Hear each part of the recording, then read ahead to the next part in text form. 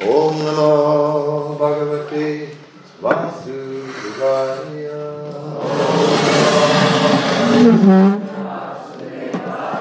Om Namo Bhagavate Vasudevaya. Om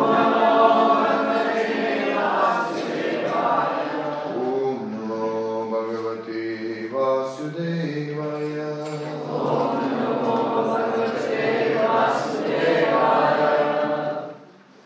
Continuing to read from Śrīmad Bhāgavatam, 4th Canto, Chapter 25, the characteristics of King Kṛṣṇa, text 52. Asurinama pasyatva Sayayati Puranjana Gramakam nama visayam Durmadena samrita Asurinama pasyatva Gramakam nama visayam. Oh, sorry, my mistake. Asurinama pasyatva Sayayati Puranjana Gramakam nama visayam Durmadena samrita.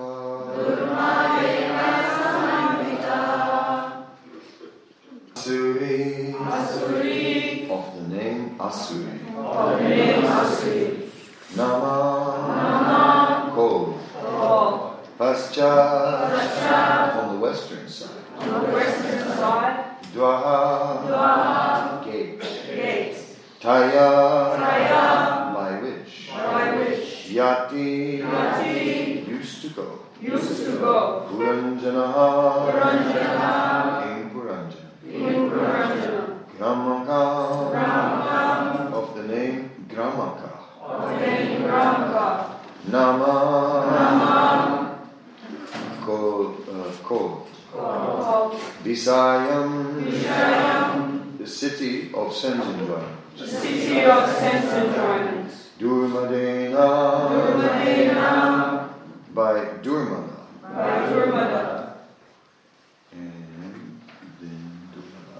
Samanvitaha, accompanied. Okay, I just want to look up 1 second. This drama.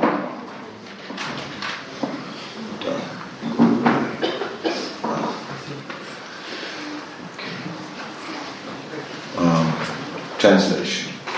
On the western side was a gate named Asuri. Through that gate, King Puranjan used to go to the city of Gramaka, accompanied by his friend Durmada.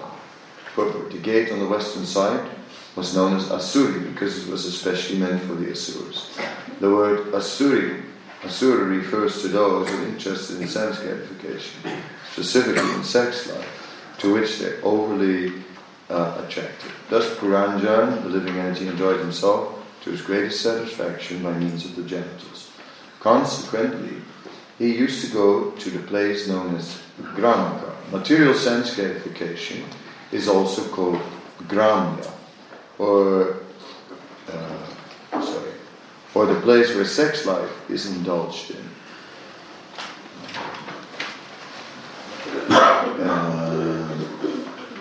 To a great extent is called Gramaka.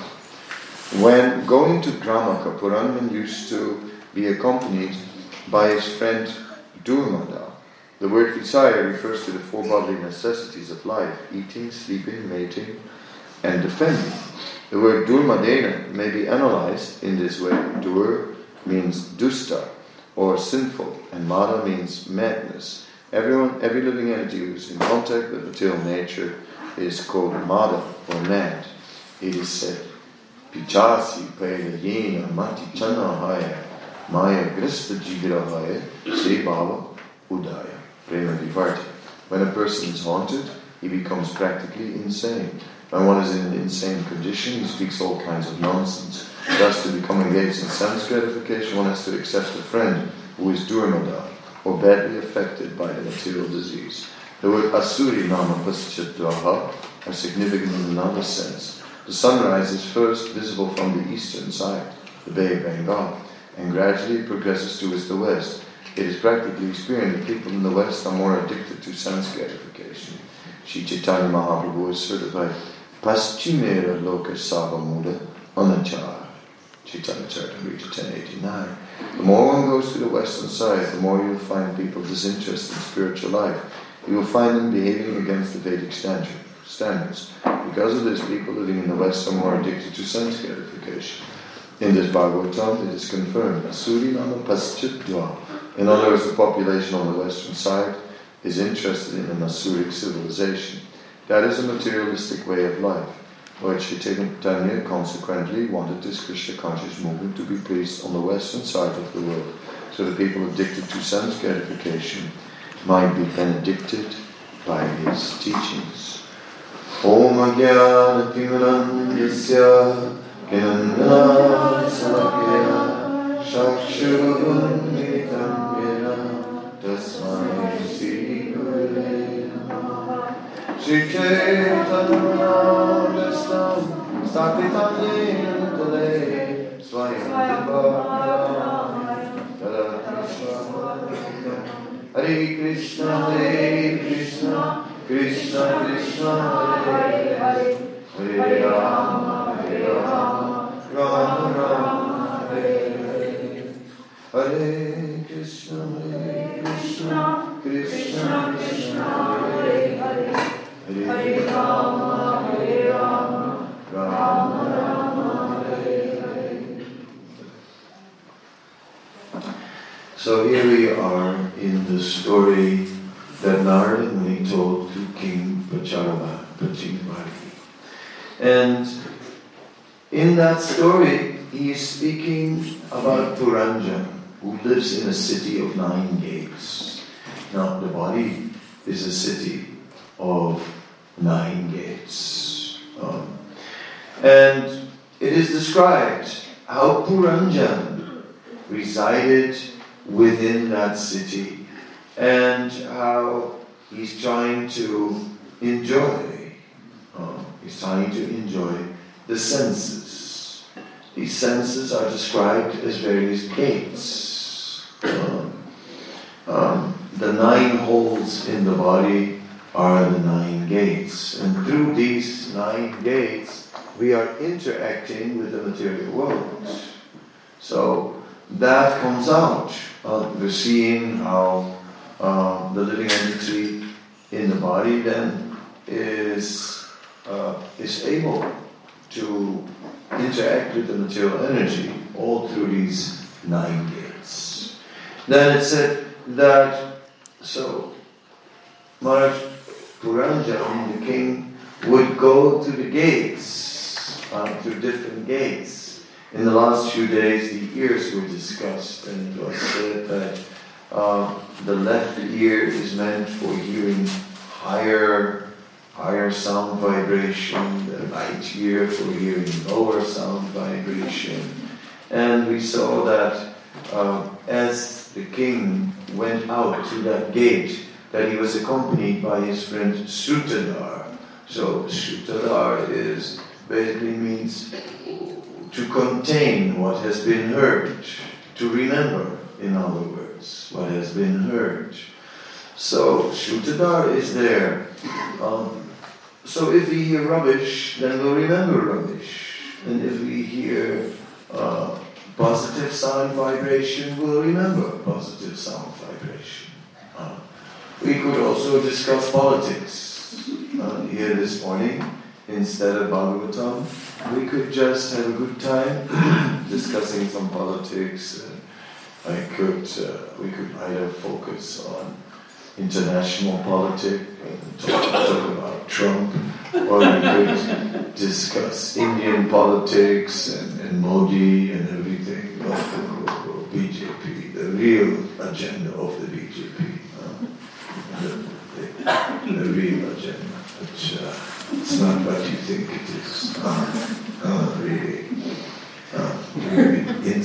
story. So like this, or we could go Australian politics, and and in this way we could spend the rest of the day. Some might get very interested, and we would remember it also. But what would it lead to? Nothing. Nothing. Because that's just based on material ambition. And it's that material ambition is like you throw a stone in the water and it makes rings. And these rings spread wider and wider until they disappear. So material ambition is like that, like rings spreading until they disappear into nothing. That's actually a metaphor from Shakespeare, who dealt with ambition. Anyway, today we are discussing a gate on the western side, particularly involved with for sexual activity, that gate. So that gate is known as Asuri. So it's already a name that hints of the problems that can arise with sexuality. That it can take us away from the Supreme Personality of Godhead. It is said when one goes to that gate, one is accompanied by Durmada. And Durmada, Srila Prabhupada explains it, Mada being mad, Mada. It is also in the Sanskrit dictionary further defined as drunken, being intoxicated. So it also has an intoxicating side. Intoxication makes one forget somehow or other. It's just like and forget where we are, forget what we're doing. It's like, so that's a problem with intoxication, that it takes us away from actual situation that we're in. And that's why you see all these, when you're driving, testing for drugs or testing for alcohol, because drunken driving is dangerous, because we are somewhere else. So not only is drunken driving dangerous, but when we get drunk, intoxicated by sense gratification, then also we are in danger, because we forget. We are enjoying, embracing, we are enjoying kissing so much that we forget everything. We forget just simply time. We forget actually, what am I doing with my life? What's happening here? And it's like, this is the real thing. This is real life, not real life. It's a part of life. But not that now this is real life. That's an intoxicated state, a drunk state. Really, this is real life. This is it. No, it's part of life, but it's not all it is. Everything is there. Happiness, distress, health, disease, old age, death, it's all there. It is all part of life. And we were enjoying so much, and now suddenly we have a funeral. Oh my God, how did this happen? Oh, what a disaster. No, that's part of the script. It's already there. We're not surprised. How could this suddenly happen? It didn't happen suddenly. It was expected all along, because it was part of the basic arrangement. Therefore, in a sober state of mind, not in an intoxicated state of mind, in a sober state of mind, we are aware of all these aspects, and that this is part of reality, and we are prepared. It is just like anything. If you are prepared, it really goes a lot easier. It's like if you have to cook the Sunday feast, it's good to have a menu before, and it's good to do the shopping before.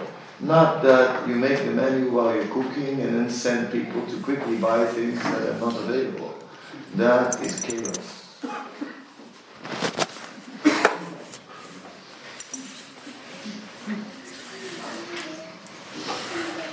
Is there? You're sitting on top of God. You're fine. Anyway, that's chaos. So, therefore, people in material life are all becoming infatuated, which is another word for intoxicated, and as a result, forgetful of the reality of life. Śrīmad Bhāgavatam is bringing us that reality of life. In Vedic scriptures, death is not hidden as a topic, although it's an unpleasant topic in the eyes of many, but it is not hidden, it is discussed. Especially in the Western world, it's a taboo topic. We don't talk about that until it happens. I mean, you try to act as if it doesn't exist. But this looks a really smart approach. Why talk about misery? Hey, let's talk about fun. And nothing unpleasant. Yes? But then when the unpleasant comes, then it hits you hard. Whereas if you have thought about it before, well, then you can deal with it better. Logically. Yes. Therefore, in transcendental knowledge, we are aware of this. So,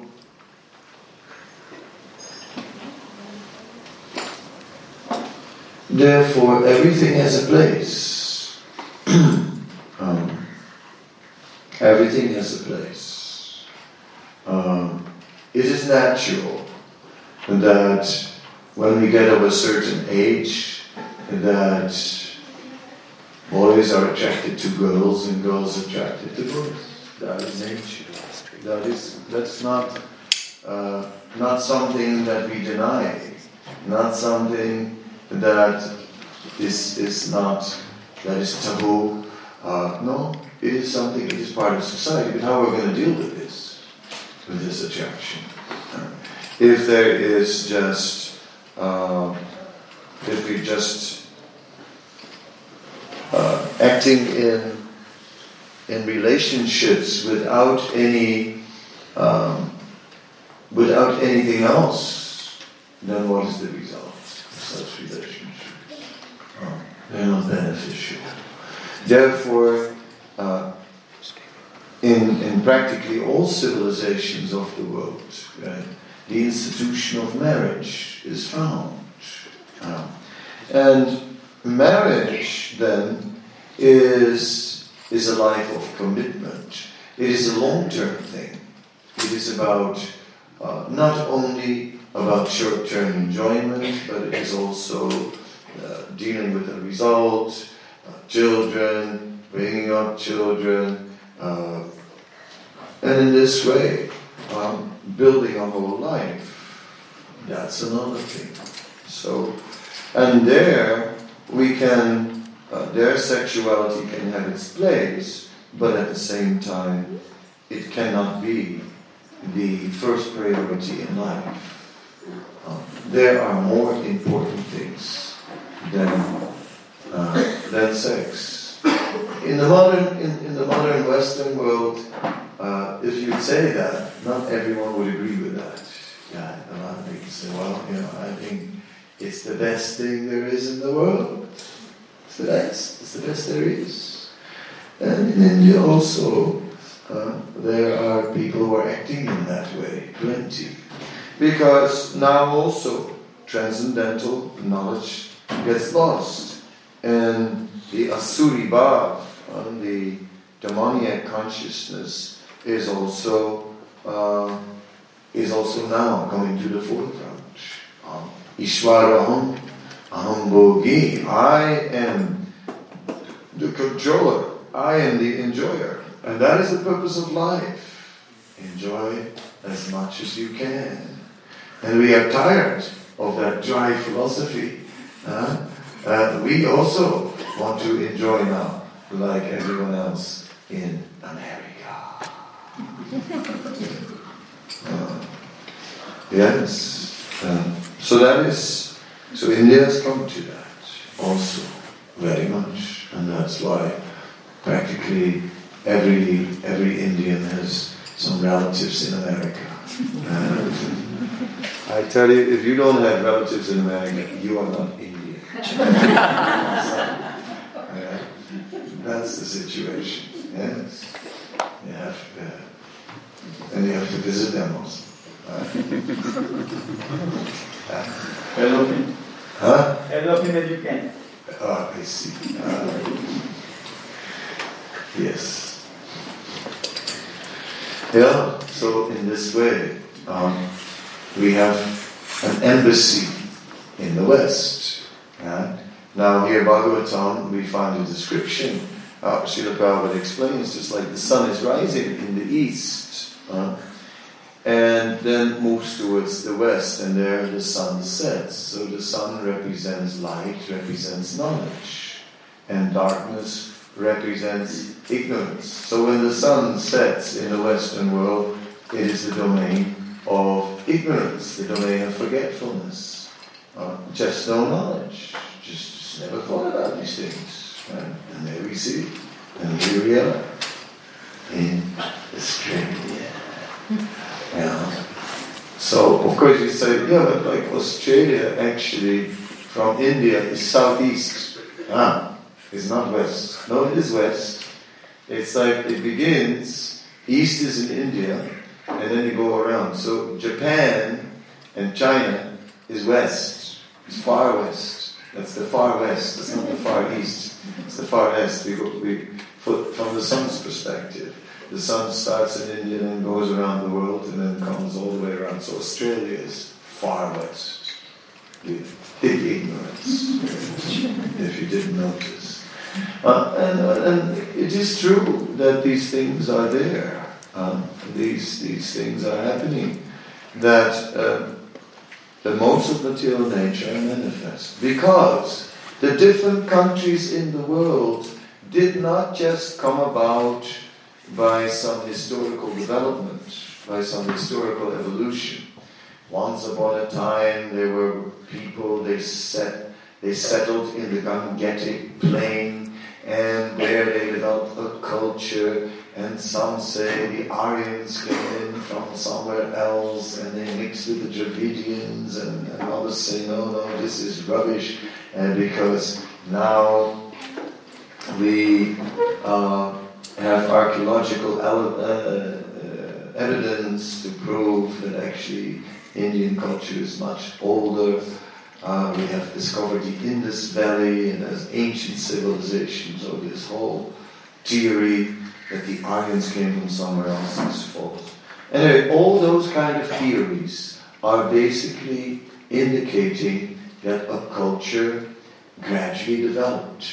And then in Europe you had the Germanic tribes, and these Germanic tribes, they gradually developed and they mixed with some other tribes, the Celtic tribes, and who came from Ireland, and then you got the British, a mixture of Germanic and Celtic tribes. And then on the other side you had the Germans and the Dutch and the Belgians, and they were like pure Germanic, right? Blue eyes, blonde hair, the whole thing. So like this, the whole world is divided up, and we think everything has sort of historically, gradually developed. That is rubbish. Now you learn such rubbish in school. See, not everything you learn in school is true. It's a shock. Not everything you learn on the internet is true. Not everything you Google is true. No, really. I mean, sometimes Google is wrong. Yeah. So these things are difficult to digest. It's kind of shocking. Right? Sometimes Google is wrong. Oh my God. Oh my God. That's terrible. Yes. So just that you know. Anyhow, the fact is that actually the different cultures in the different countries of the world are coming about inspired by Kṛṣṇa. That they are simply already there as facilities for different souls with a different kind of mentality. So India is supposed to be Punya Bhumi. Of course now it is Kali Yuga Punya Bhumi.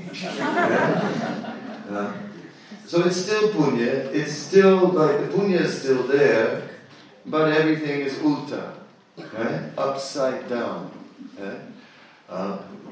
It's like when Mickey Mouse came for the first time to India, he was received in Delhi on the airport. Mickey came by plane, big Mickey costume, and Mickey was in India. And how was he received? With puja. They offer arati. Yeah. In Bengal, we see processions which look just like deity processions. And little girls walk in front and they carry a plate and they have like a little flame on the plate, right? And there's a whole row of them, right? And walking like this, and behind there is a chariot, and it's nicely decorated with flower gardens, and on there is a picture of Karl Marx. Because it's Bengal, the communist state. Right? So like this, it's interesting how it is still Punya Bhumi, but Kali Yuga Punya Bhumi. It is all kitchery, it is all getting mixed up. That's the situation, and no one knows what they do. Srila Prabhupada gives the example of the marriage party. And there's a mother, and she's making arrangements for the marriage of her daughter, and everything, she's checking, everything is there. And everything is fine. Then, just last minute, minutes before it's all supposed to start, suddenly there's a black cat in the middle of the Yakishana, a black cat. I mean, that's not auspicious, black cat. So, what to do? Anyway, it was too late. So there was an empty flower basket. She just took the flower basket, put it on top of the black cat. And fortunately, during the whole marriage, that cat was quiet. It didn't meow. Imagine it didn't meow like that. Everyone was a bit shocked. No, there was nothing. So everything went well. 30 years later now, the daughter herself was, arranging a marriage for her daughter. So, checklist, we got this, the other thing, like everything is there. And then, oh my God, what's wrong? We forgot one thing. What is it? You need a black cat. No, we need a black cat. It's like, so. Since then, in every Indian marriage, there is a black cat.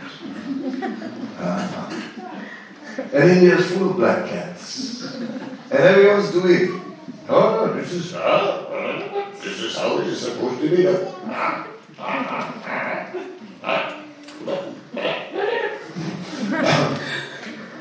Like that. But nobody knows why. And when the children ask why, that you cannot ask. That's offensive. You cannot ask. And so, Kali Yuga Chora in Punya Bhumi. In this way, Kali Yuga is effectively influencing Kali Yuga, influencing Punya Bhumi. And Srila Prabhupada said, when the British came to India and they started industrialization and they started the railway lines, and it said the first thing that happened is that all the intellectual class, they worked for the British and they became well paid in the British system, government. It said, and the villages emptied out, and all the quality people, the higher caste people, they all moved out. And they all start working for the British. He said, and the more lower caste people remained in the villages. And the standard of life went down. Okay. Like that. So, showing the degradation of how it happened. But India is meant to be a place for pious souls. Therefore, dry grass. Easy to catch fire. You just a little bit about Kṛṣṇa and the people. Yes. The West, it takes a little longer. Kṛṣṇa? What? What's that? Soul? Who's got? Is that a kind of music? Or what? It's all like far away spiritual culture. Not so in the center. So that is there. But the Sankirtan movement changes everything. The Sankirtan movement is so potent that it doesn't matter where anyone comes from. Immediately he is lifted up to the topmost platform. He's going beyond ritual. Whereas mostly in spiritual culture, people are steeped in ritual. The Sankirtan movement takes us beyond ritual. Suddenly, spirituality with taste and with knowledge. Those are two things that in India are not always there.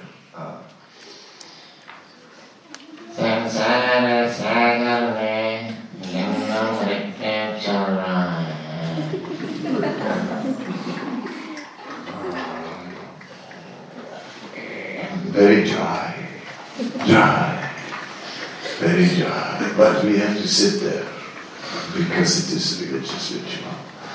So your mother wants you to do it. You have to go. You're obliged. So you sit there and listen to this lecture. It's just like no juice. But this Vaishnav teachings from Caitanya Mahaprabhu, full of juice. Because if you hear the Upanishads, that's a little dry. Everything in this world, actually all this sense gratification is simply illusion. The illusory energy is making us believe that actually sense enjoyment is the purpose of life.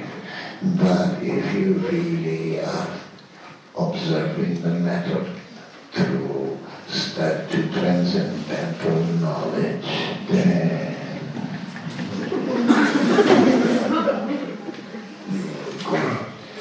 it's hard to stay awake. But Kṛṣṇa is interesting. Kṛṣṇa, he steals. He does. Oh yes, and they do everything to stop him.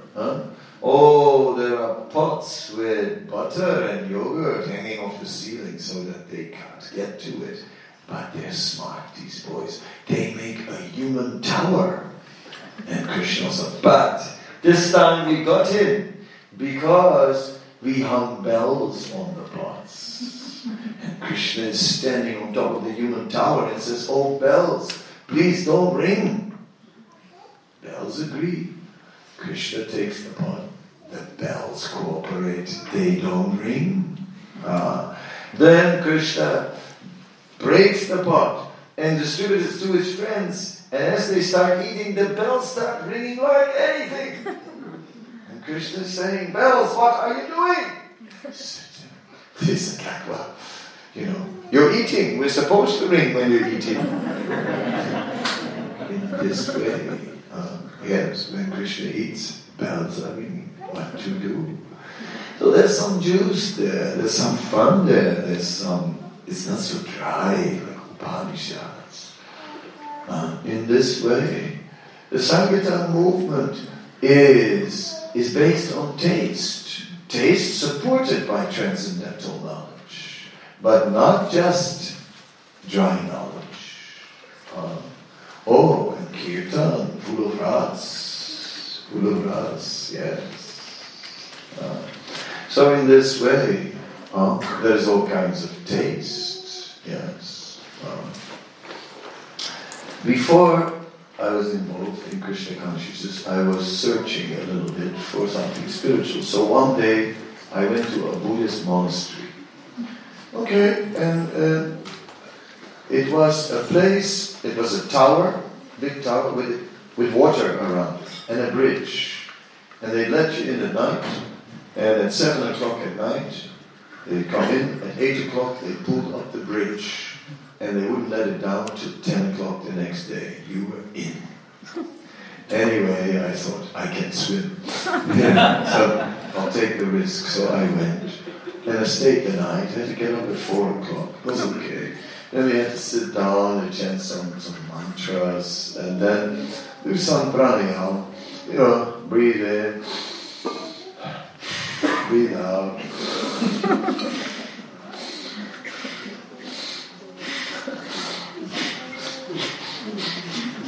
Okay, I could do that. It wasn't too bad. But then, after the whole session, it was time for breakfast. And at breakfast, they served a piece of bread this big with some salty soy paste, something like, what do you call this Australian stuff?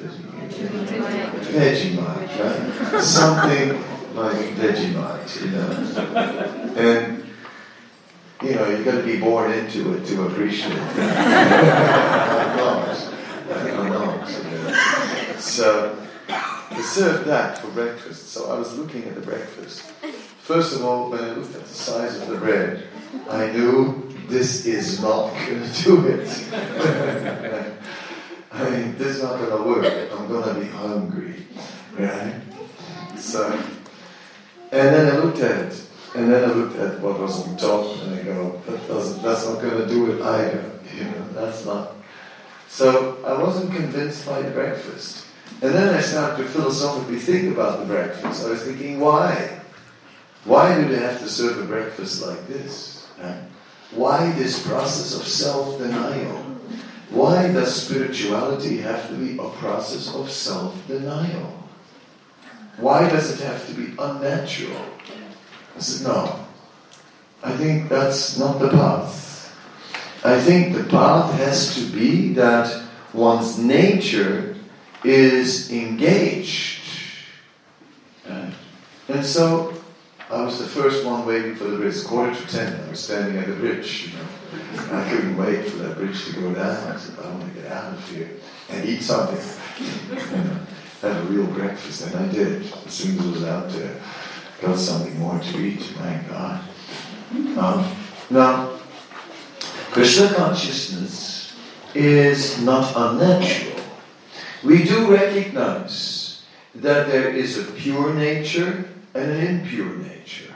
We do recognize that part of our nature has become intoxicated by the material energy, and therefore that we have to overcome some habits that have formed. Intoxication means you get a habit.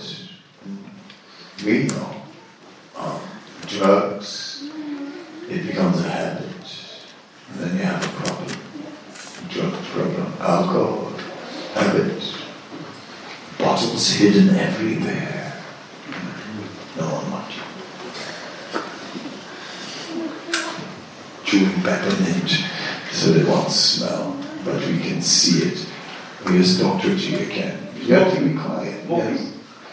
It says smoking also, so we can go with the whole list if you want to in detail. Why? Is there anyone smoking here? Huh? What's that?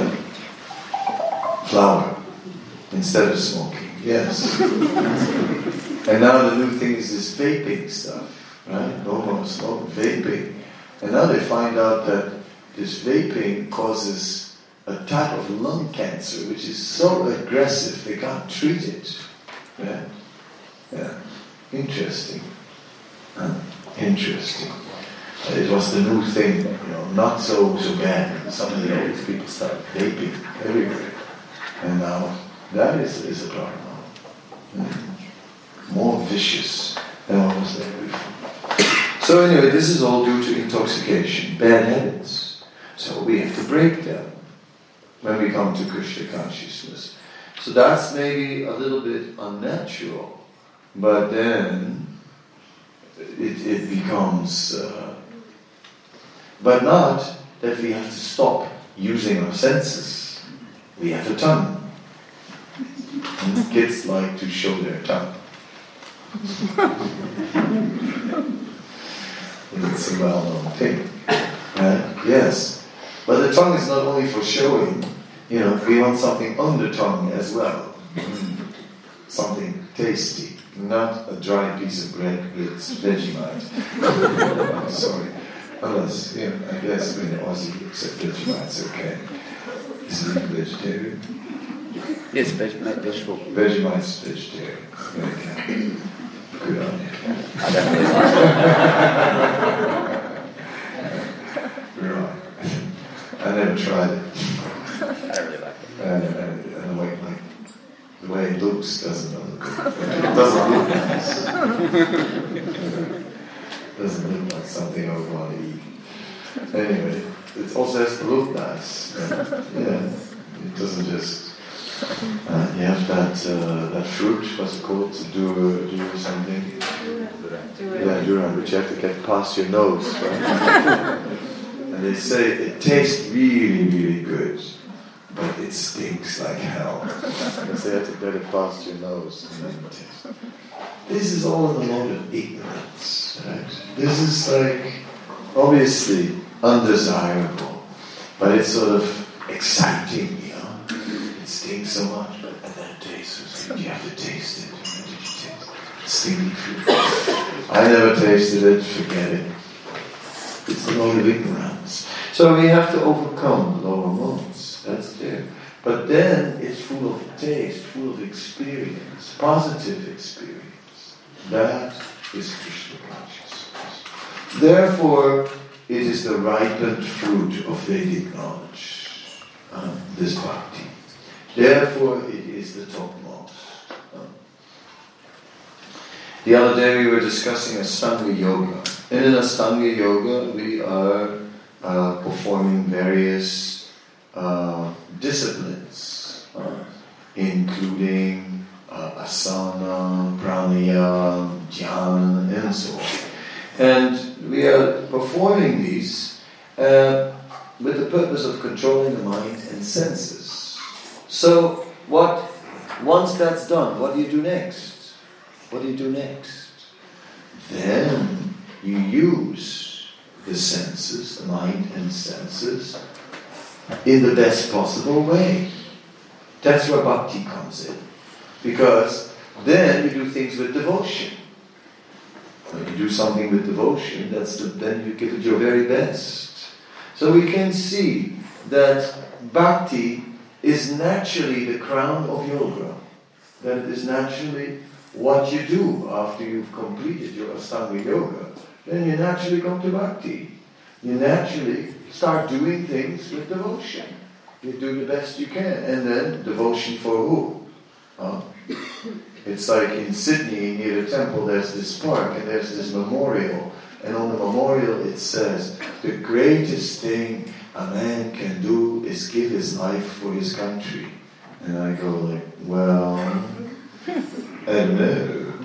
I mean, if the war starts, I probably go somewhere else and come back when it's over. Sorry, that's probably what I'll do. If I can, I'll get out. I'm not going to join the army, join the navy, join the sea. Forget it. Not me. I'm getting out of there quick before hell breaks loose. So, because that doesn't look like the greatest thing to me, to sacrifice my life for my country. To me, the greatest thing looks to give my life to Krishna. So that's it. So devotion to what? That is the next question. Devotion to Krishna. And that is bhakti.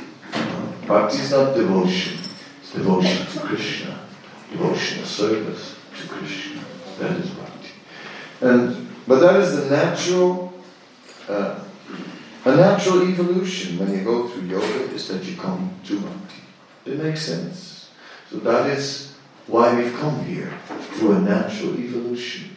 So in this way, this place, being part of the Sankirtan movement of Caitanya Mahaprabhu and being dedicated to bhakti, is therefore better than Punya Bhumi. It is better than Punya Bhumi. Because this is transcendental Bhumi, this is Adhyatmic Bhumi, this is Vrindavan. This is Vrindavan. As simple as that. Vrindavan is here. Wherever the deities are, there's Vrindavan. Wherever the Lord is being worshipped, Naham Tistami Vaikunte, I'm not residing in Vaikuntha, the Lord said. I'm residing there, Mat Gayanti Mat Bhakta, where my devotees are chanting my glories. That's where I reside. That's here. That's here. So it's here, Vrindavan. Did you know that? This is part of Vrindavan. Acha. Jarur.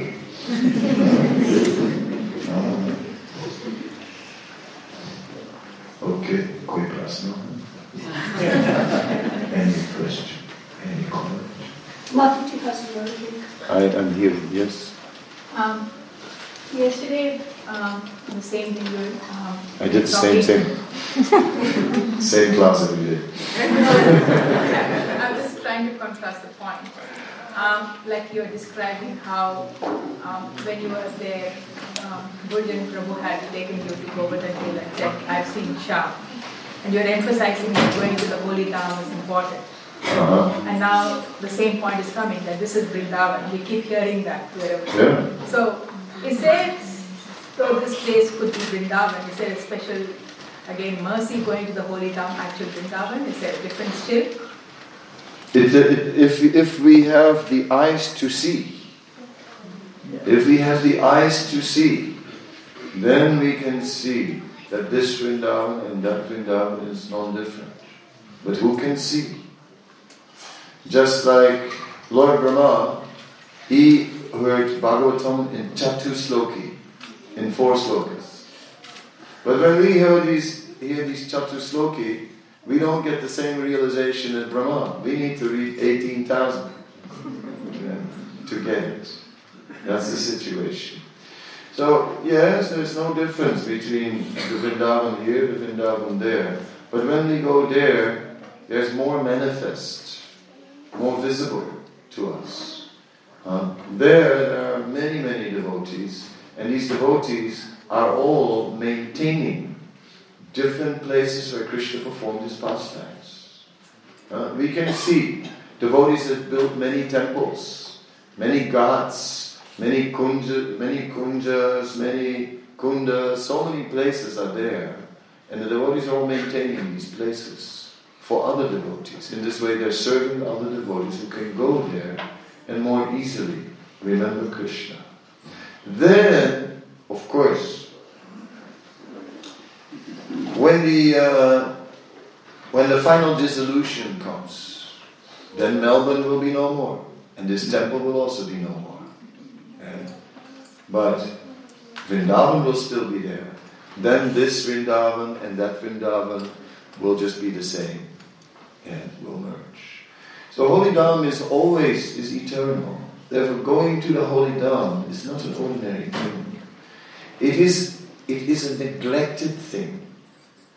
I am here particularly coming as an ambassador of the Holy Dham because I joined Krishna consciousness in Vrindavan. And that means something. So I'm a Vrindavan devotee. You have like Sankirtan devotee, they book distribution.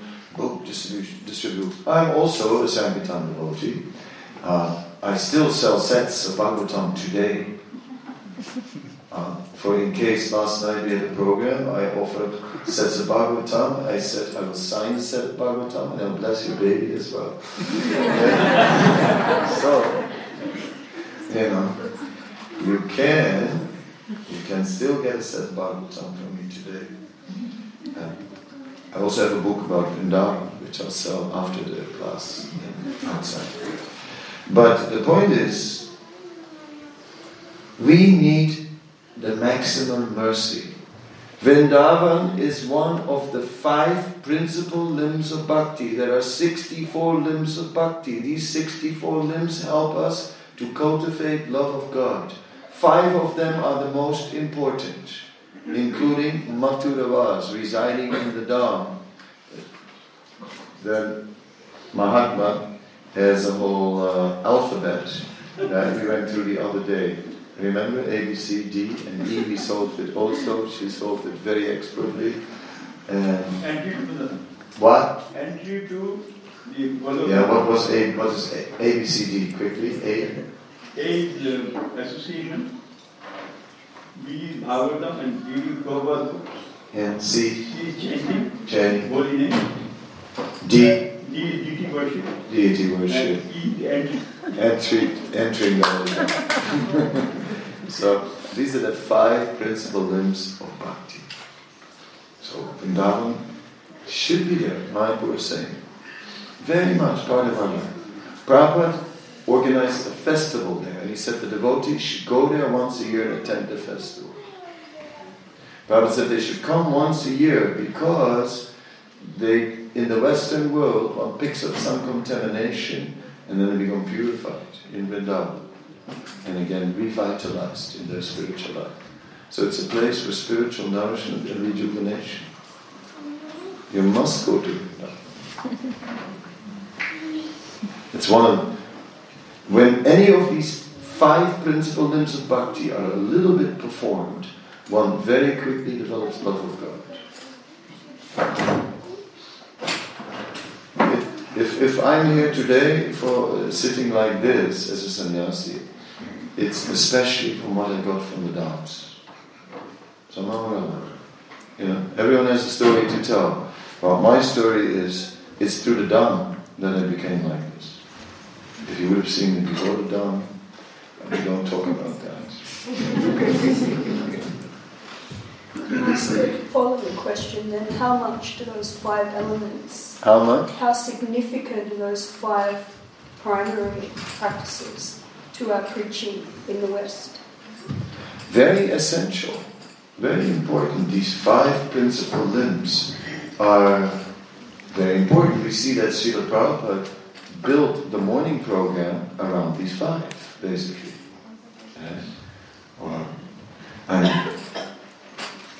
Why did he always chant Jai Ram Madhava Kunjabihari?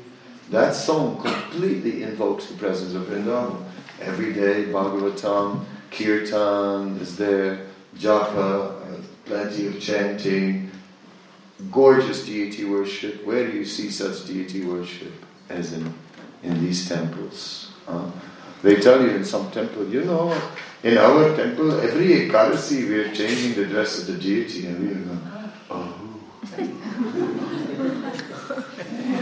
only on Ekadasi? So where do we see such a standard? Where do you see this? Some temples, the door opened. Old pujari and a gamsha goes in quickly. Finish. Puja ho gaya. So these 5 are important. Are you satisfied? You're looking at, both. I'm slightly confused.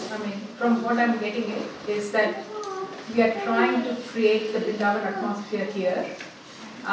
So it is definitely Vrindavan in that sense. Yes. But the Holy Dham is the Holy Dham because of the amount of deity worship that is being done and No. Kṛṣṇa being... Not because of the amount of deity worship that's being done, because it is the eternal spiritual Dham that is eternally manifest. That's why. There's no difference between Golok Vrindavan, Bhoma Vrindavan, it is eternally manifest.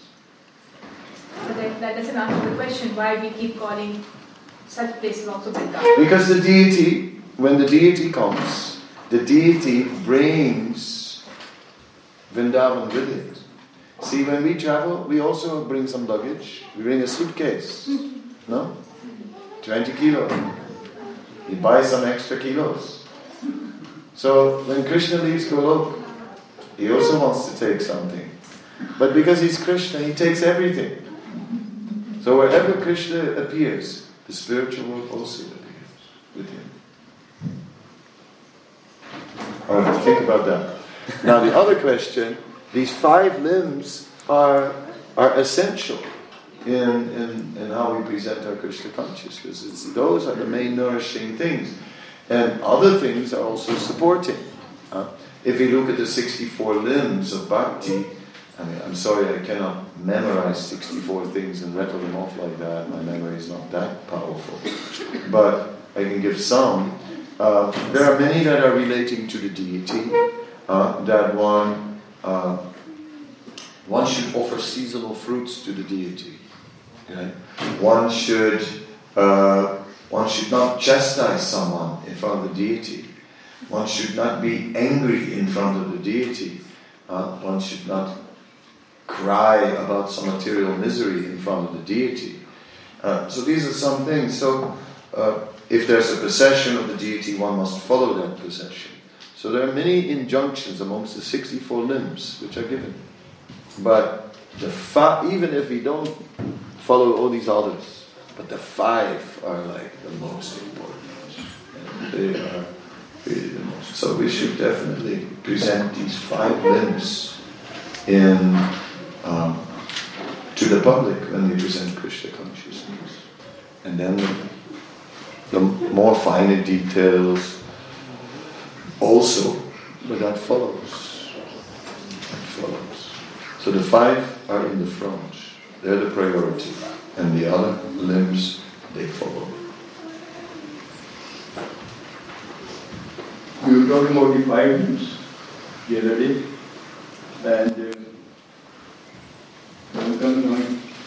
I also belong to Vrindavan. So that's why I am a Western.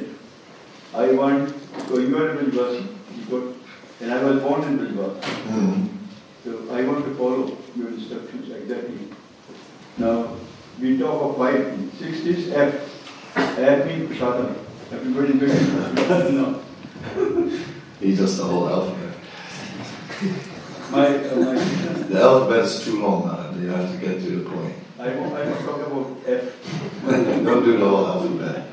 That's a separate lecture. While you were doing lecture, I was thinking of the words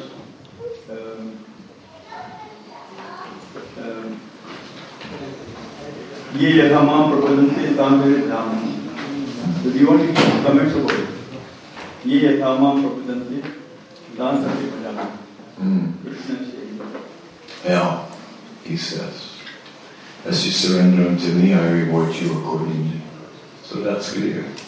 And then we see that the gopis, they acted so extraordinary that Krishna says, there's nothing in my possession that I can offer. Naparaya. So, and we are following in the footsteps of the gopis. So we go beyond ye yatamam prapadante. We try to offer everything to Krishna. Everything. And then you are in Vrindavan. And only then. Because actually one cannot really be born in Vrindavan. One can only attain Vrindavan through pure devotional service.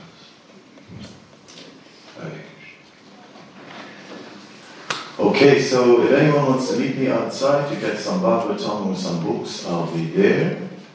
I have books about Vrindavan actually. So it will be a pleasure. Thank you very much. Śrīmad Bhāgavatam.